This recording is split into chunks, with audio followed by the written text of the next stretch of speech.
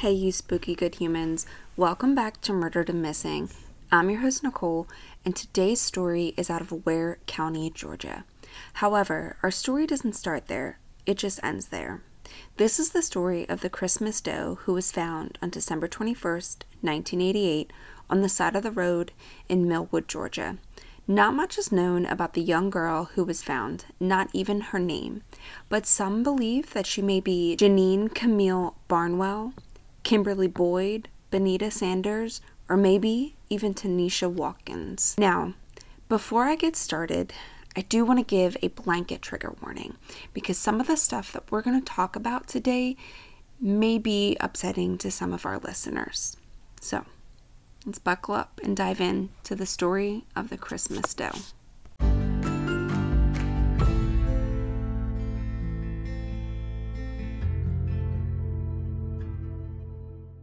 On December 21st, 1988, a truck driver had pulled over to the side of the road around 12 p.m. because he needed to relieve himself. He found some woods nearby the road and he entered the woods. And as he entered into this wooden area, he came across an old TV cabinet that was laying on the ground. And curious as to why there was a TV cabinet in the middle of the woods, he approached it. Every true crime fanatic out there is probably like, "Sir, back away from the TV cabinet. Please do not touch it. Immediately alert authorities. You're in the middle of the woods. This should not be there." But this was not the case. So he walks up to the TV cabinet and he kicks it. And after he kicked it, it broke open. And inside that cabinet was a metal suitcase. This metal suitcase was wrapped in duct tape and placed within a plastic sheet. So it was TV cabinet, plastic sheet, duct tape, suitcase, okay? And at this point, I feel like anybody now that would have found something like this, we're immediately calling 911 and we're like, "Hey, suspicious package over here," That's not what happened here. So the driver presses on and he opens the plastic, opens the duct tape, and then finally gets to the suitcase itself. And inside the suitcase was the body of a young child who was wrapped in a brown baby blanket inside of a gym bag, and that gym bag was then encased in cement. It was at this point that the driver phoned the police, and once on scene, they blocked off the area, which was located off of Georgia State Route 82 near the Duncan Bridge Road and Forks Road. The child was then taken to the medical examiner's office. It was determined that she was killed roughly 1 to 2 months before her body was found. However, some sources note that she may have been dead for upwards of 4 months prior to being found. This, however, is just an estimate because of the level of decomposition of the body. It made it very difficult for the ME to determine just how long she had been in the suitcase and what her official cause of death was. It is also unknown if the child was alive when she was placed into the suitcase. The autopsy report does also notate that the child appeared to be healthy at the time of her death and there were no obvious signs of abuse present. She was described as an African American child standing 2'8" to 3'1" tall. She weighed roughly between 23 and 21 pounds and she was somewhere between the ages of 2 and 4 years old. She did have a slight gap between her two front teeth. She had her curly black hair pulled into ponytails with little bows. Her ears were pierced, but at the time that she was found, she was not wearing any earrings. She was found wearing a white knit shirt with a red pony on it, white thermal pajama pants, and she did have on a diaper. During the initial stages of the investigation, nobody came forward to claim her, to say that they knew her. They knew who she was, they knew who her parents were, or even where she came from. Investigators went door to door to ask residents if they knew who she was or if she was even from the area. This turned up no leads, and investigators then went nationwide and they began checking missing child reports to see if there were any reports from anywhere in the country that they were able to match to this child. No one knew who she was or where she came from. It's been 34 years. It'll be 35 years this December that she has been found and that we still don't know her name. What we do know is that the person or persons who dumped her there knew that this site was an illegal dumping ground, and they hoped that no one would ever find her. But what this coward didn't account for was the curiosity of a truck driver needing to pee, and the fact that DNA evidence has advanced so far, and police do have her DNA on file, and it is available for comparison. So what that means is that if you remember back in December, Joseph Zarelli, his DNA was finally linked to his family, and his family has gone to a rededication ceremony. His name is now on his headstone. For 65 years, Joseph was known simply as the boy in the box. Nobody knew his name. 65 years. It's been almost 35 years that we don't know her name, but her DNA is on file. Her DNA is available for comparison. So that means that somehow, some way, DNA will eventually be linked back to you. And if you are in the Georgia area and you think that you recognize her, because I will be posting photos of her on Instagram, or you have a family member who happens to be looking over your shoulder when you're scrolling Instagram and is like, oh, I recognize that little girl, submit your DNA. Have your friends submit their DNA. Have their family members submit DNA, because all it takes is one person who's like, this child looks like somebody in my family.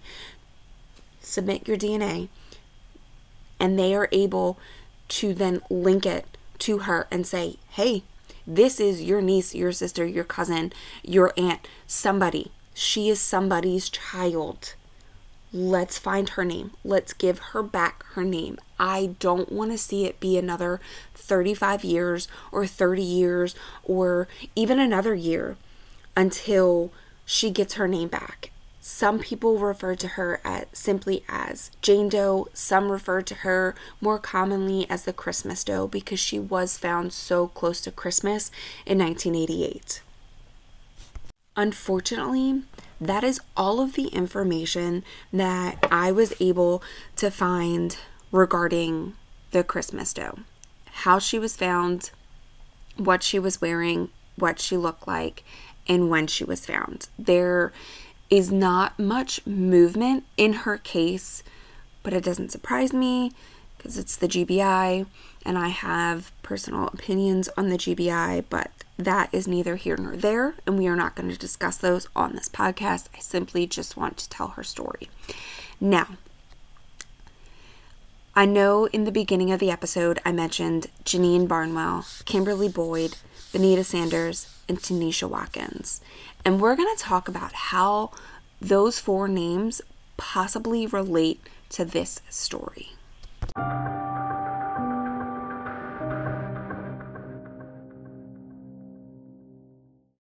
Janine Camille Barnwell was born on December 3rd, 1981, making her 3 years old when she was last seen by her mom on Wakefield Street in Philadelphia, Pennsylvania on November 15th, 1985. And for some unknown reasons, police suspect that there was a delay in reporting Janine missing. Law enforcement believe that she was actually missing prior to November 15th. It's unclear how long, but they believe that there is foul play and that it was probably at least a day that Janine was missing before she was reported missing. Now, her disappearance has left authorities puzzled, to say the least, and it's left me puzzled. I have spent hours trying to gather more information on Janine's case, on Kimberly's case, on the Christmas Doe case, on Benita Sanders and Tanisha Watkins. and there is not much out there. There's no news articles, there's no journal reports, no Crime Watch Daily, no podcast episodes. There's hardly any information but a couple blurbs on some, news reports, and there is NamUs and the Charlie Project and the National Center for Missing and Exploited Children. That's roughly it that I could find. And it kind of seems like she just didn't exist. Like, it's so sad to say that, but there's no interviews with her mom. There's no interviews with family members. There's no, talk with her mom about where she was. Even what her mom reported to police surrounding her whereabouts is inconsistent at best. There are some stories that her mom told that Janine was at a park.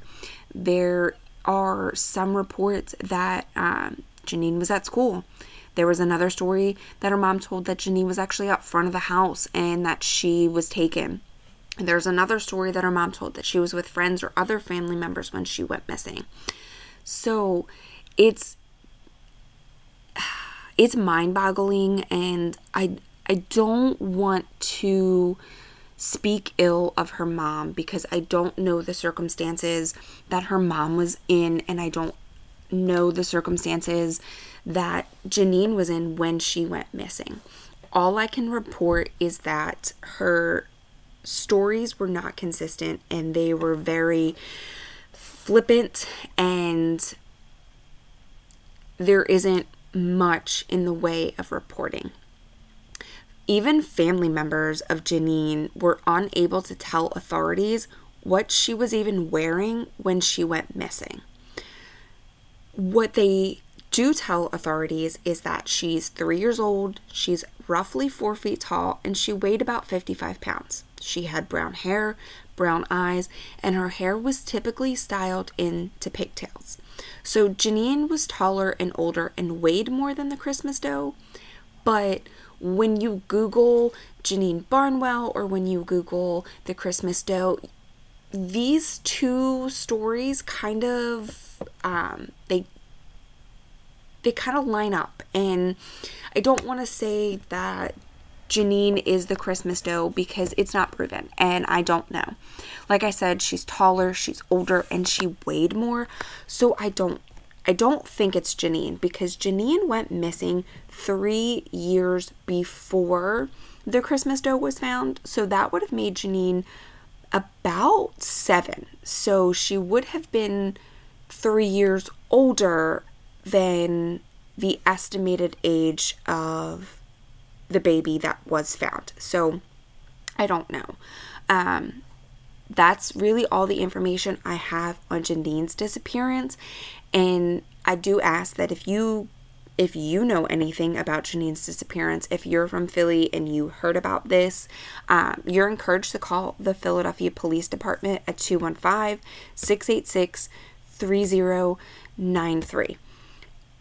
I hate that I have 2 paragraphs on who Janine was, and I hate that I can't tell you what she was wearing when she went missing. I hate that I can't tell you when she went missing, because nobody knows.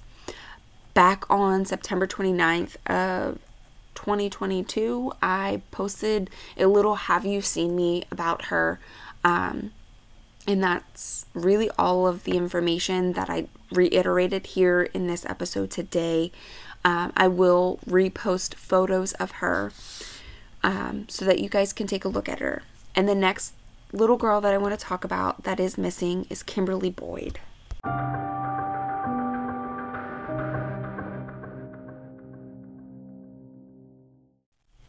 Kimberly Boyd, who went missing on April 3rd, 1987, along with her mother Sarah and her mother's friend Linda, was rumored to possibly be the Christmas doe.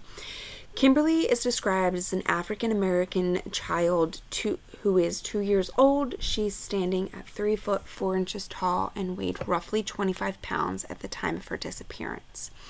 Sarah, Kimberly, and Linda were driving through Dorchester County, South Carolina, heading to their homes in Orangeburg, South Carolina, when they disappeared.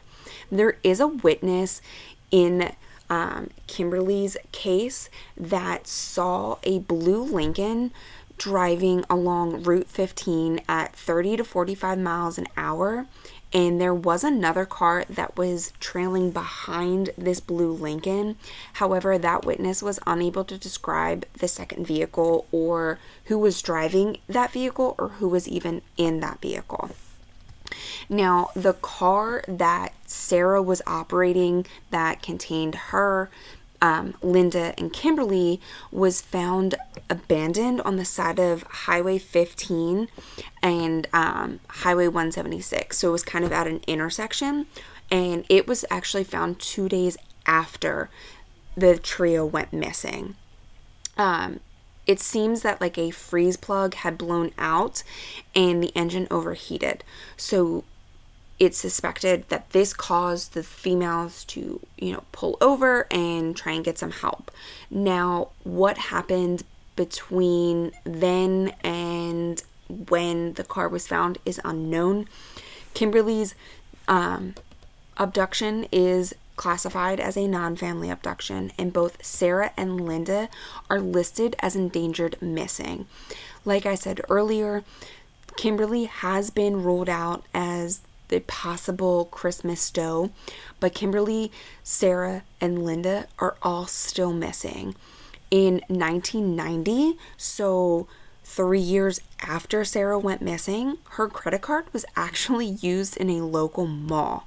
Police stated that the signature that was signed for this credit card was barely legible, and it did not match Sarah's writing at all. The person who used the credit card, though, has never been identified, and foul play is suspected in all three women's disappearance. Sarah's husband, Philip Boyd, was ruled out as a suspect in his daughter and wife's disappearance because he was at work when the women went missing.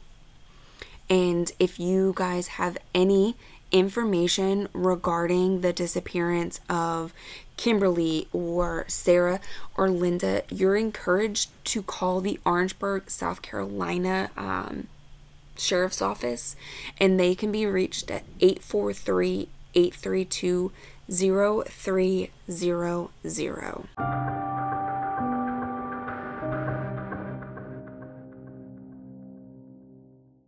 Another missing child that I want to talk about who was theorized to possibly have been the Christmas doe is Benita Karen Sanders, and she went missing on September 14th, 1986.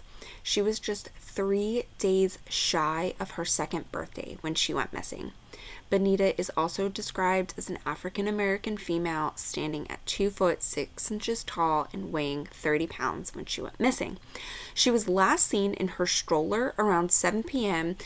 on her porch enjoying a popsicle tucked into her stroller out front of her mother's home in Atlantic City, New Jersey. Now, Benita's mom said that she was inside cooking dinner and that her older siblings were nearby playing. So she probably didn't think much of it. It's 1986. She's out on the porch. It's late summer. They're just kids having a good time. Now, she says that when she went to check on her and peek out onto the porch to see how she was doing and how the popsicle was coming, she noticed that her stroller was actually empty. Her mother then reported that she had searched for her, but she was unable to find her. She then notified police an hour and a half later at 8:30 p.m. Like with Janine and with Kimberly and the Christmas doe, there isn't much information on Benita Sanders and the investigation surrounding her disappearance. What is known is that police initially suspected her father, but he was quickly ruled out because he was in prison. when Benita went missing. But that doesn't mean that he didn't try and have somebody kidnap her. But he was actually trying to get custody of her. So I don't think he's the person responsible for Benita's disappearance. Now, shortly after Benita was born, her mother allegedly abandoned her, but was able to regain custody of her. And then sometime after she disappeared, her mother allegedly abandons another baby, this time a boy. Now, her mother does lie to the child's father and told him that she had gotten an abortion and that she was no longer going to have this baby. That was not true. So we now see that the mom has a pattern of lying and a pattern of abandoning her kids. Not saying her mom is the cause. I'm just saying that there is a pattern. Now, in January of 1987, Mrs. Saunders is actually going to be sentenced to 9 months in jail for endangering the welfare of Benita and her 3 other children. Now, those children who were still in the home after Benita disappeared were then placed into foster care homes. And at the time of Benita's disappearance, like I said earlier, her father was seeking custody. And like Kimberly Boyd, Benita is eventually ruled out as the Christmas doe. But like Kimberly, I'm unable to find out how police were able to rule her out. But it's still possible that, she could be her if there is no DNA evidence to suggest that it's not her. But we've seen it in Joseph Zarelli's case where police have DNA and they have the names of the family and they're just not releasing it because they don't want to show their hand. Almost, like they want to keep it close to the chest and don't want to let family or whomever they think is responsible for Benita's disappearance know, like, hey, we know it's not her, but we know, where she is, or we know XYZ. I don't know. It's just speculation at this point. I know you're probably wondering, like, why am I including these 2 children if we know that they're not the Christmas doe?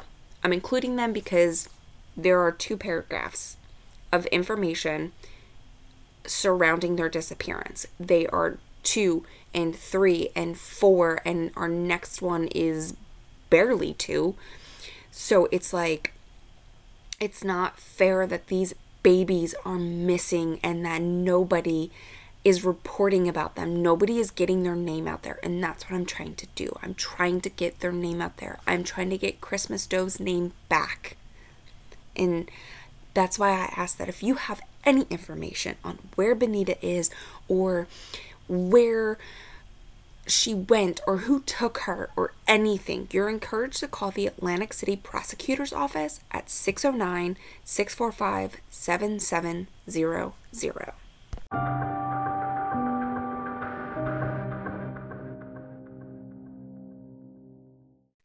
There are 2 more missing children that I want to talk about. Neither of these missing children have been ruled out as being the Christmas doe. So there is a possibility that one of these 2 girls could potentially be the Christmas doe. So if you have any information on either one of these cases, please call the numbers that I will give you. So, Tanisha Watkins is a 2-year-old missing child from Austin, Texas, who has been missing since January 5th of 1984. Tanisha was last seen by her mother outside of her home playing on a swing set around 1:30 p.m. Her mother was inside sweeping a rug when Tanisha went missing. Her mom had checked back out again to see how Tanisha was getting along and realized that she was gone. She then went over to a neighbor to use the phone because there was no phone in her mom's house at this time. And that neighbor and her mother searched for 2 hours before alerting the police. Foul play is also suspected in Tanisha's disappearance. She is described as an African-American female who had her hair braided into pigtails. She was 3 feet tall and weighed 42 pounds when she disappeared. She was last seen wearing a white pullover short-sleeve shirt, red sweatpants, and white tennis shoes with Velcro straps. If you have any information on where Tanisha is, you're encouraged to call the Austin Police Department at 512-975-0916. And the last one that I want to talk about is Pamela Mayfield. Pamela was 5 years old when she went missing in January of 1985. She was last seen with her older brother Michael, who were both in kindergarten. Michael should have been in first grade, but he was repeating, and this was Pamela's first year in school. And they were walking home from their elementary school in Northeast Houston. And witnesses had actually reported seeing Pamela and her brother Michael getting into a green car with an unidentified man. Both children never arrived home, and neither have been seen or heard from again. In May of 1985, so just a few months later, a phone call came into the Houston Police Department to report that the children were actually living with relatives in Los Angeles, California, and they needed worry. They said that they were fine, don't worry about it, they were living a good life. Now, family members reported that they did have family that lived in LA. They knew that there was multiple relatives there, and they reached out to these relatives and was like, hey, do any of you have Pamela or Michael? And none of the LA relatives had the children with them. The caller remains unidentified, and the children's case remains unsolved.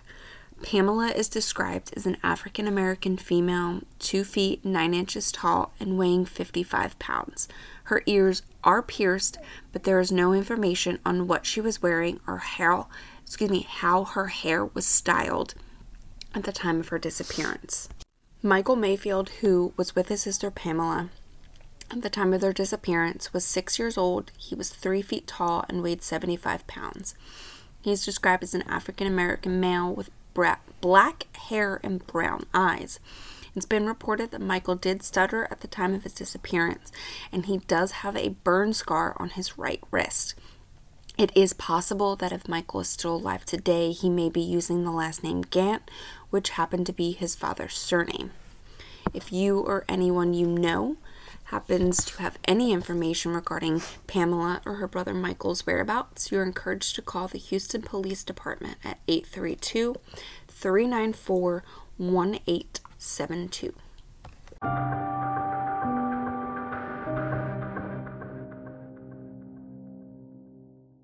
Now I want to talk about some leads in the Christmas Doe case.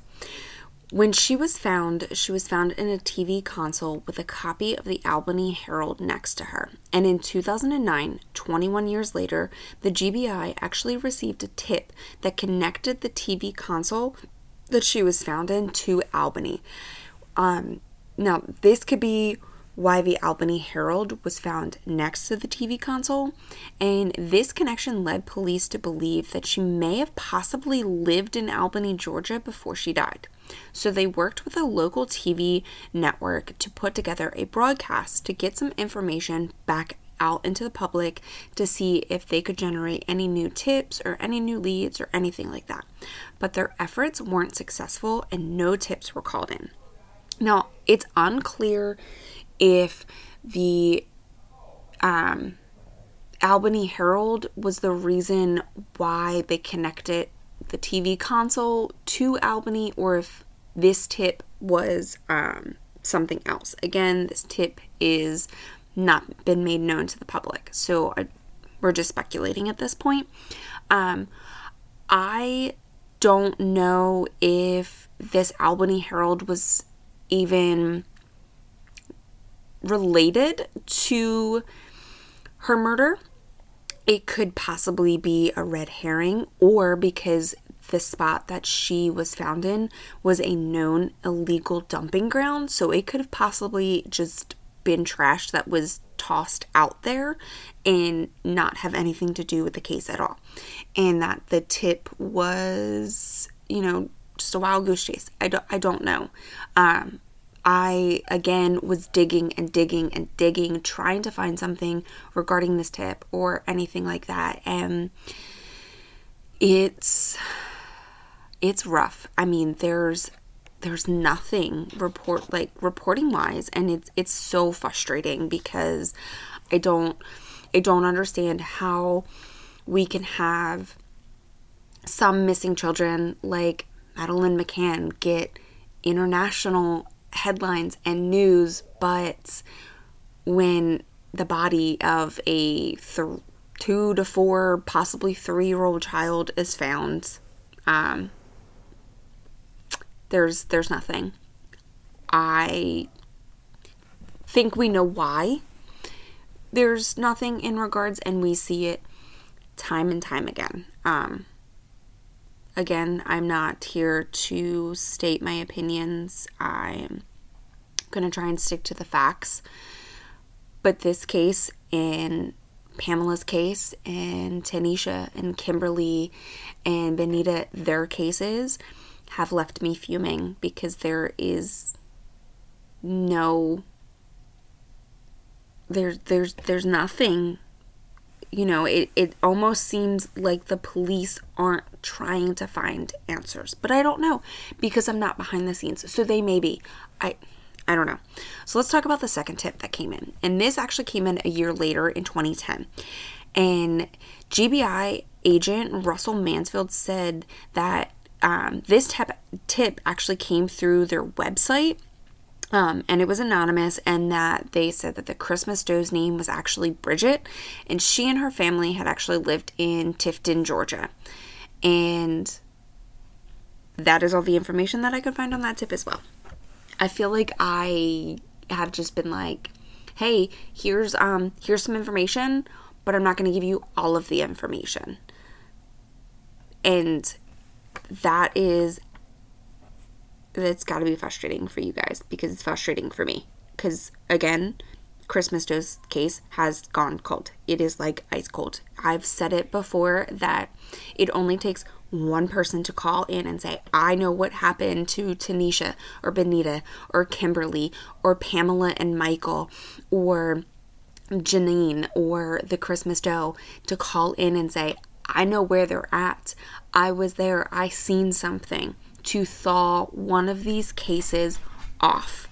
And that's what I'm hoping. And that's what Detective Heron has said. You know, he said, quote, "You couldn't get no better time than now." That could really happen. It really could. And what I think he means by that is that we could potentially get answers on who Christmas doe is. With the advances of DNA, it's only a matter of time until she gets her name back. Joseph got his name back after 65 years. She will get her name back. I know it. There's DNA evidence in her case. They have her DNA. So, and according to the Doe Network, it's possible that DNA can actually help investigators find out who she is.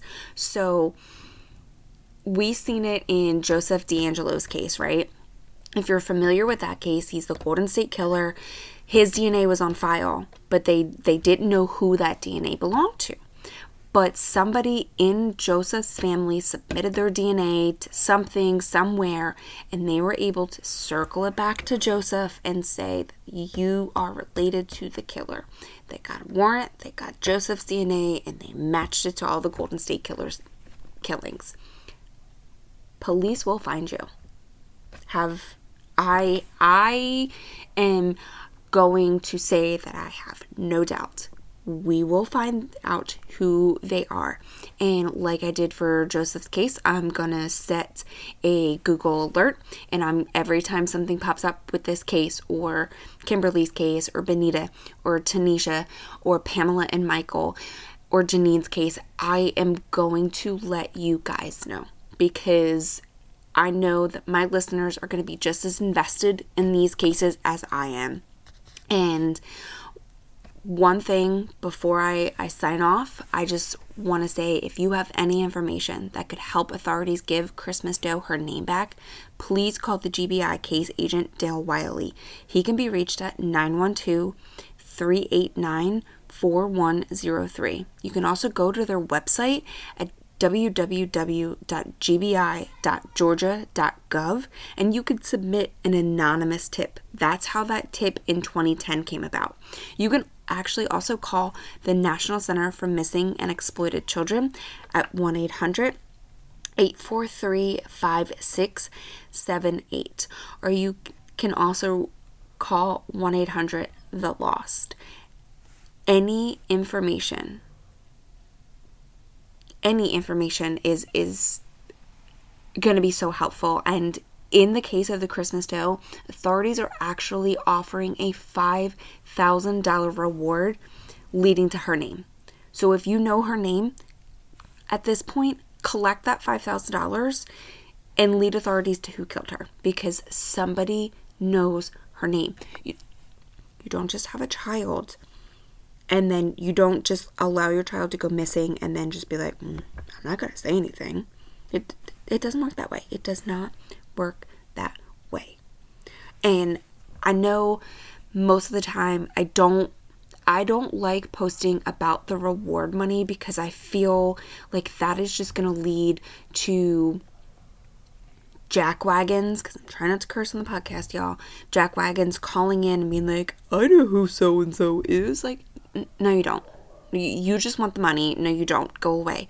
So if you're going to be like one of those people, don't do it. Don't call, because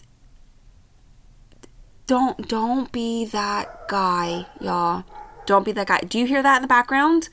That's my producer yelling. He's saying, yeah, don't be that guy. And if you follow me on Instagram, you know who I'm talking about. Okay, that is all I have to say. Stay spooky, be a good human, and I'll catch you next week.